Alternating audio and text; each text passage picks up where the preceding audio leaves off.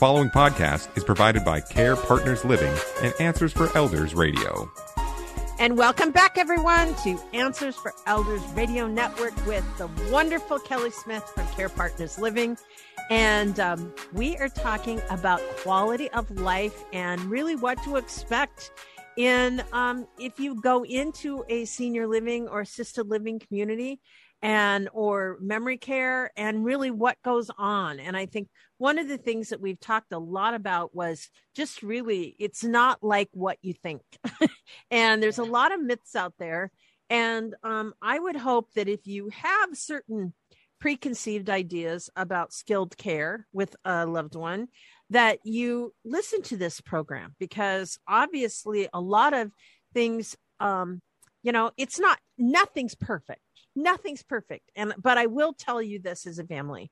Number one is that a skilled facility, if you are spending time trying to take care of a loved one and it is affecting your life to the point where you can't do it anymore, or you're in a situation where a lot of their needs are over your head, you are not serving them by still being at home. I mean, and that's the thing that I think that I really want to get through to our families that are listening, that are kind of on the fence, like, I'm concerned about dad or mom, or I don't know what's going to happen. And yes, there's a lot of fears. There's a lot of ways. And we talked this last time about adjusting and what does that look like. So Kelly, can we go into a little bit more about the quality of life when you're in a community? And I think that's so important. Well, what you have to remember too is when you're thinking about mom and dad at home, okay, let's just say your mom's at home, dad's no longer with you, mom's at home by herself, and you're worried about her quality of life. Mm-hmm. You're over there every day, or every other day helping out. She can't keep up the yard anymore. She's only living in 2 rooms anyhow. You have to think about, okay, if I put her in, helped her pick out a nice assisted living versus her staying in her home, what's the benefit? Is there a benefit? And I think families, again, we talked about some of the things that people are afraid of, but they don't realize is the quality of life. We see people get better. We see people get to absolutely a baseline in assisted living, because now they're getting 3 good home cooked meals a day. Yep. They're getting their medications on time. There's Yep. people around. And we also know that just having human contact can add to people's quality of health. And when they're isolated all the time and they're home by themselves all the time, the only people they see are their kids, and they know it's stressful. It doesn't help their mental state. It doesn't help their physical health. So getting them involved in a community with people their own age, where there's things happening and things to look forward to. Absolutely. What do you do at home all day if all you do is get up and go from this room to that room to this room to that room to this room, and I watch TV and I wait for my kids? Sure. If I'm afraid to do too much, because what if I fall? Or whatever their concerns are. It's like, what if they were in a supportive situation where there was also, like we talked about, good food, good company, people you actually find out you have things in common with. Yeah. These aren't places people go to die, but I think people get these weird ideas in their head. That's the last place I'll ever live. Well, I'm hoping my house is. So should I paint the front door black and just say it's the end of my life? No, it's not the same thing. No, it's still home. Yeah. And I think one of the things you're saying is so true, because what quality of life is it? Like, my father was a perfect example. And of course, this is way before I was in the industry. He sat at home watching TV all day. That's all he did. And it breaks my heart, because he refused. Nobody really helped him to say, your life is going to be so much better if you get proper care. Now, he was fairly independent, until the end of his life. So it wasn't that. But the whole point that I'm making is the fact that, quality of life is not sitting home watching TV all day by yourself. It's not. I don't care who you are and what you do. It's not a good quality of life. It's a very downward spiral. Having a sense of purpose. And, when we talked about the ladies that sold the candy, I mean, can you imagine what a sense of purpose that was for them? Right. That they would put that project together, and they did that, and the community supported it, and the community provided all the candy. Well, they bought candy in bulk. They probably spent, over the year, maybe a couple $100 but look what that did. And it gave them, like you said, it gave them purpose. And most communities that I'm aware of in our areas are very cool about stuff like that. Yes. If you wanted to get a knitting group together that made, hats for preemie babies, children in the hospital.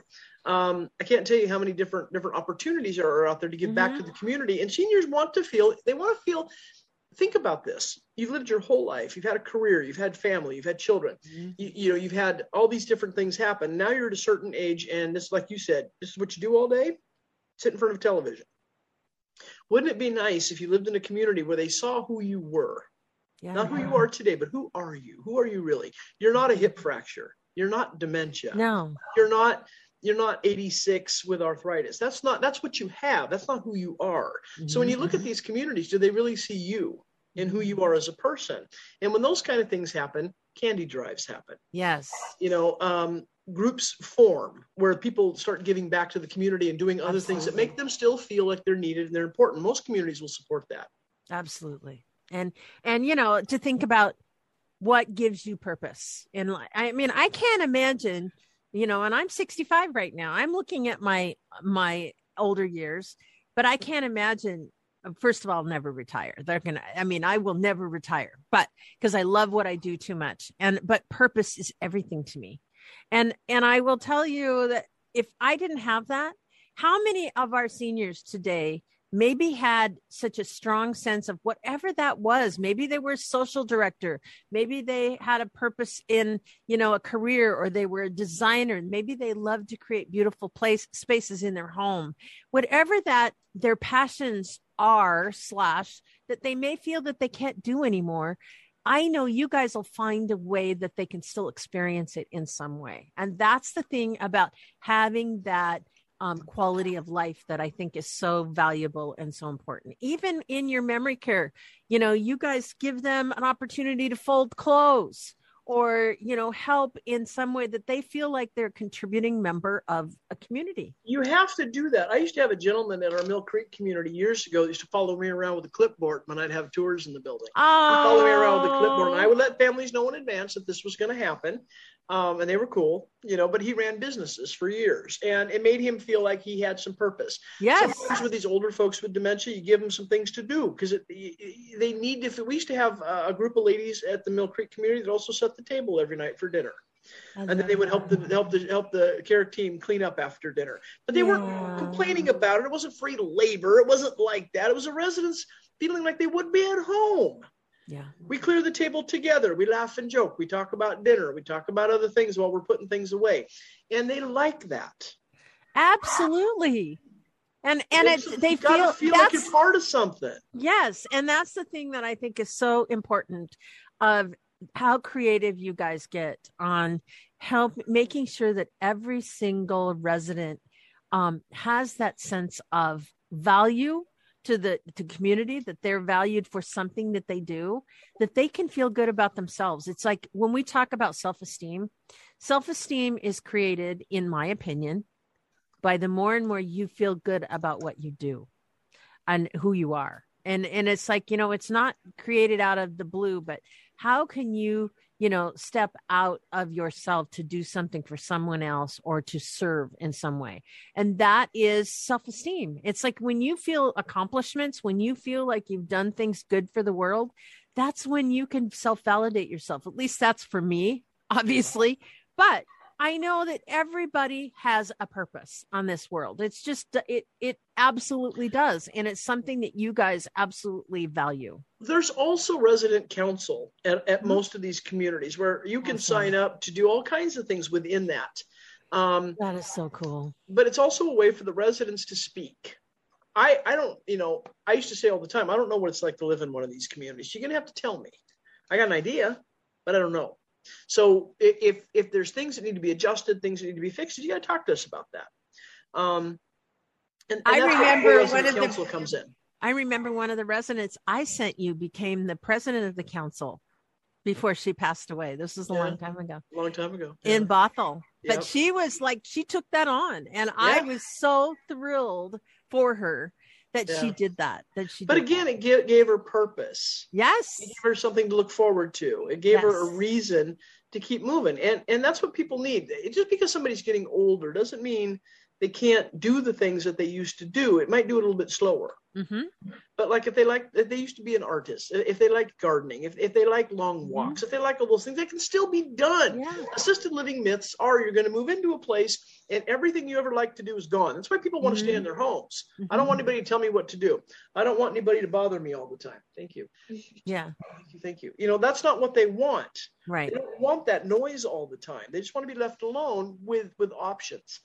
And what they don't really realize is that assisted living is not like that anymore. No, it's not. And it provides the care in the framework as we're closing. If you're in assisted living, you still have your own personal space. You have your autonomy. You have your own furniture. You have your own, pictures on the wall. It is your home, but all you have to do is press a button or pick up a phone and somebody's there to help you. Or you have certain things like if you need help with, your ADLs, your activities of daily living, that's really what you're there for. And obviously, different communities charge differently, but usually for the most part, it's on a plateau of your light care, medium, or, heavy care. There's different types of programs based on the needs. So you're not going to pay a lot of money for not getting a lot, is what I'm saying. Is that correct? Did I say correct? You did. Yeah. You said it right. Everybody does it a little bit different, but I think that's kind of how I can say it in a nutshell. Yeah, no, so you're Kelly, right on. How do we reach you? The best place to check us out is carepartnersliving.com. You can check out pictures. You can see all the different communities and how scattered across up and down I-5 we are. That's the best place to check us out. You can even see a little bit more about the sales team and the admissions page. Fabulous. And everyone, Kelly will be right back right after this. The preceding podcast was provided by Care Partners Living and Answers for Elders Radio. To contact Care Partners Living, go to carepartnersliving.com.